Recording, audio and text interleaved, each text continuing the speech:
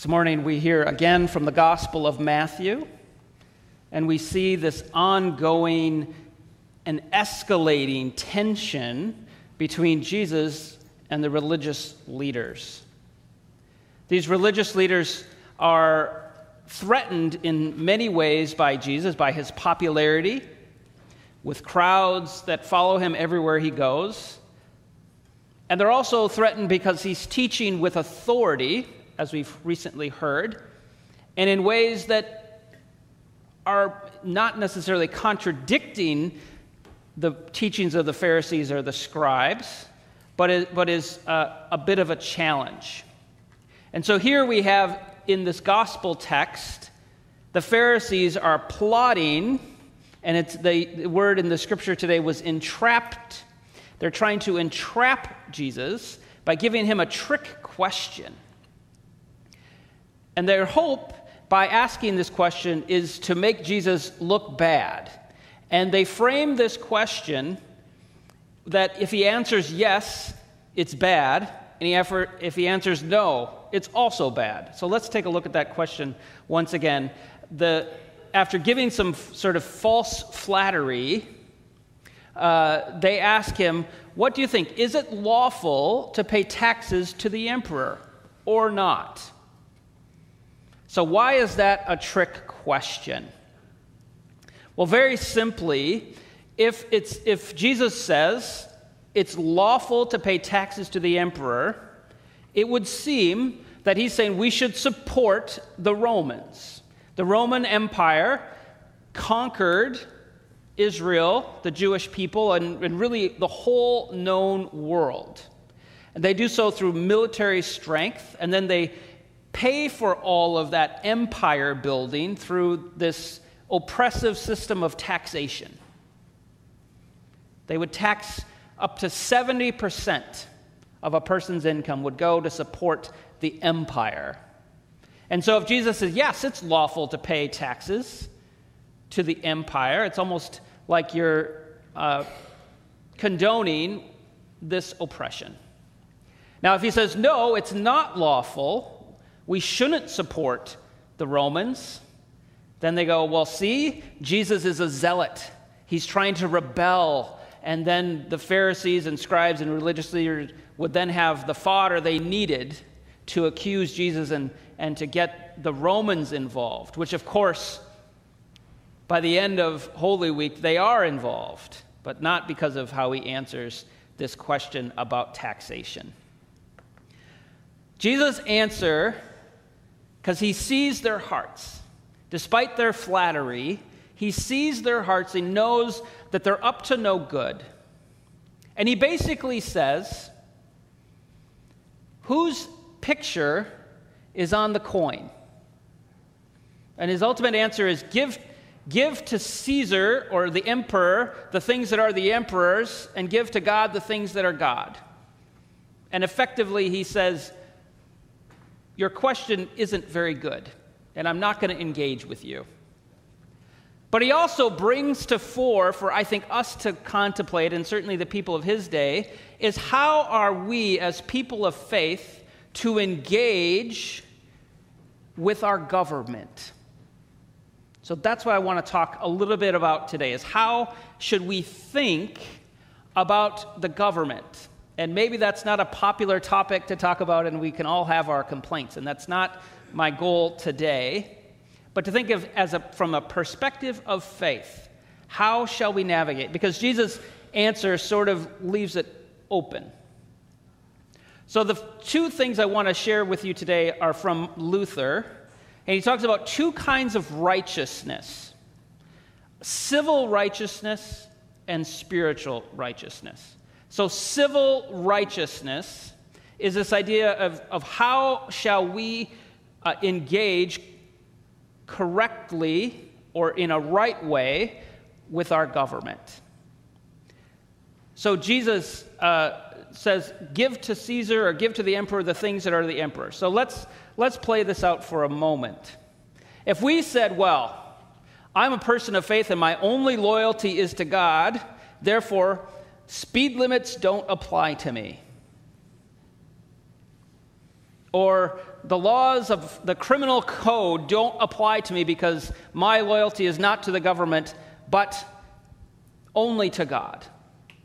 What would happen to our culture if people could just opt out of laws and rules? Now, we can debate some of the merits of some laws, but a lot of them hold a structure and safety together. And in Romans, we have a passage from Paul where he talks about not only are those laws important, but in some ways those structures come from God. So if we can put that up on the screen. It's from Romans 13, where Paul is talking about the earthly structures. Let every person be subject to the governing authorities, for there is no authority except from God, and those authorities that exist have been instituted by God. That is quite a statement. Let everyone be subject to the governing authorities. There's no authority except from God. In other words, what Paul is saying, this is probably a strongest statement you could make, is that wherever there's a government authority, it came from God. Did anyone's stomach get a little squeamish there?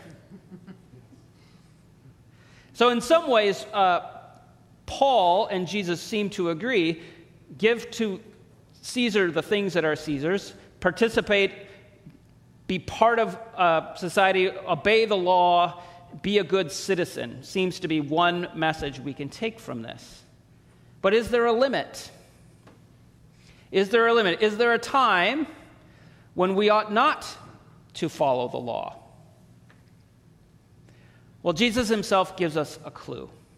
And I think it's all wrapped around love of neighbor. When our government is at its best, it creates the environment where love of neighbor is lived out. We obey the laws because we want safety for ourselves and safety for each other. We participate in our system of our country by paying taxes, which pay for roads and bridges and schools and all the things that we need to hopefully have a harmonious community and country. Now, that doesn't always work perfectly, but in theory, I think Paul is right. We should obey the law. But Jesus, we have to remember, was a convicted felon. He's brought before Pilate with charges, first of blasphemy, claiming that he was God, and then secondly, from the Romans' perspective, the reason they're interested in getting rid of Jesus is that he's a threat to cause violence, right? They see him as a rabble-rouser, some kind of insurrectionist or something along those lines. And so when Jesus is brought before Pilate, he refuses to engage. This comes from later in the Gospel of Matthew. Jesus stood before the governor, stood before Pilate, and he says, "Are you the king of the Jews?" Jesus says, "If you say so." But when he accused by the chief priests, he did not answer. And the text goes on from there. So Jesus refuses to engage the governor, standing before accused, and says, basically, this is a sham. And I'm not going to engage with you, so I'm going to remain silent. So sometimes in the face of our government, people of faith are called to civil disobedience, that we have to protest the things that are unjust, unfair. We don't have to participate just because our government says it is a certain way. If we as people of faith, people of integrity, people who are moved by love of neighbor, see it as something unjust, it is up to us to decide. And Jesus gives us a model of standing up, and in this case, saying nothing. So how do we decide? How do we as people of faith decide when to follow and when to participate in civil disobedience. How is that decided? Well, sometimes I think in our culture, it's what team are you on? And it really gets boiled down to a binary. If you're a Republican, then you say X, and if you're a Democrat, you say Y. And it gets so simplified, and I think in a way that's very unhelpful.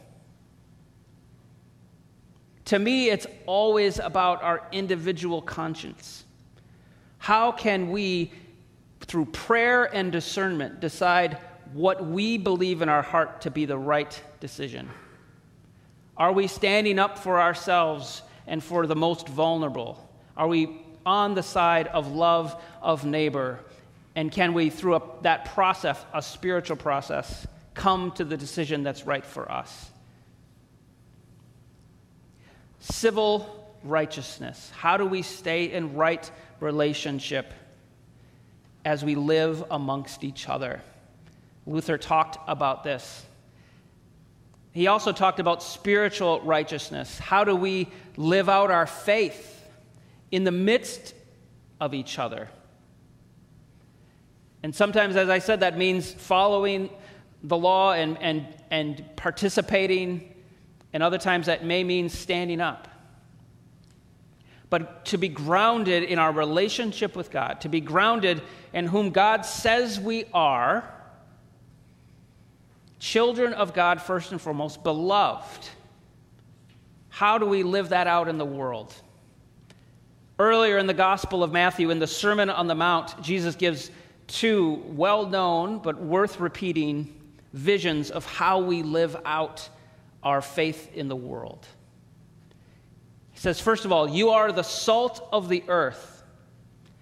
But if a salt loses its taste, or saltiness can't be restored, it is no longer good for anything, but is thrown out and trampled underfoot. You are the salt of the earth. In other words, as we live out our faith in an everyday way, this means to be engaged in the issues of our day, but without losing our saltiness or our connection to God. To be in the world, but not of the world. That we stand apart from the political discussions of our day, but we engage in the issues that matter to people. We don't have to just choose team red or team blue. We can be on team Jesus, which doesn't always consistently, cut the way the pundits would have us do. It's a matter of prayer and discernment, to be in the world but not of it, to be the salt of the earth. And then later in that same passage, Jesus says, you are the light of the world. A city built on a hill cannot be hid. And then he goes on from there, he says, let your light shine before others that they may see your good works and give glory to your Father in heaven. You are the light of the world.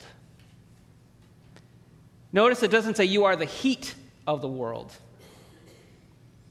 Sometimes light produces heat, right?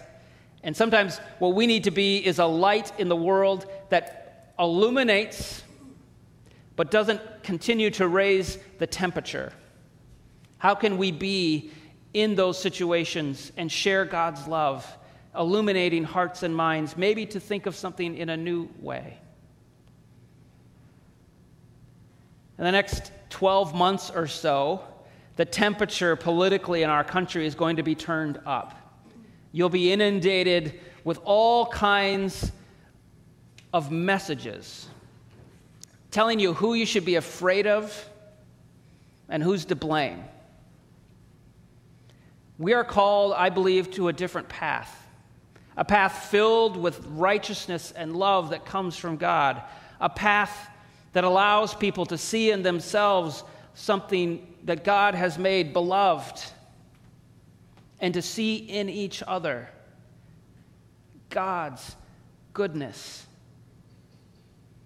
So let us be whom God already says we are, the light of the world. Amen.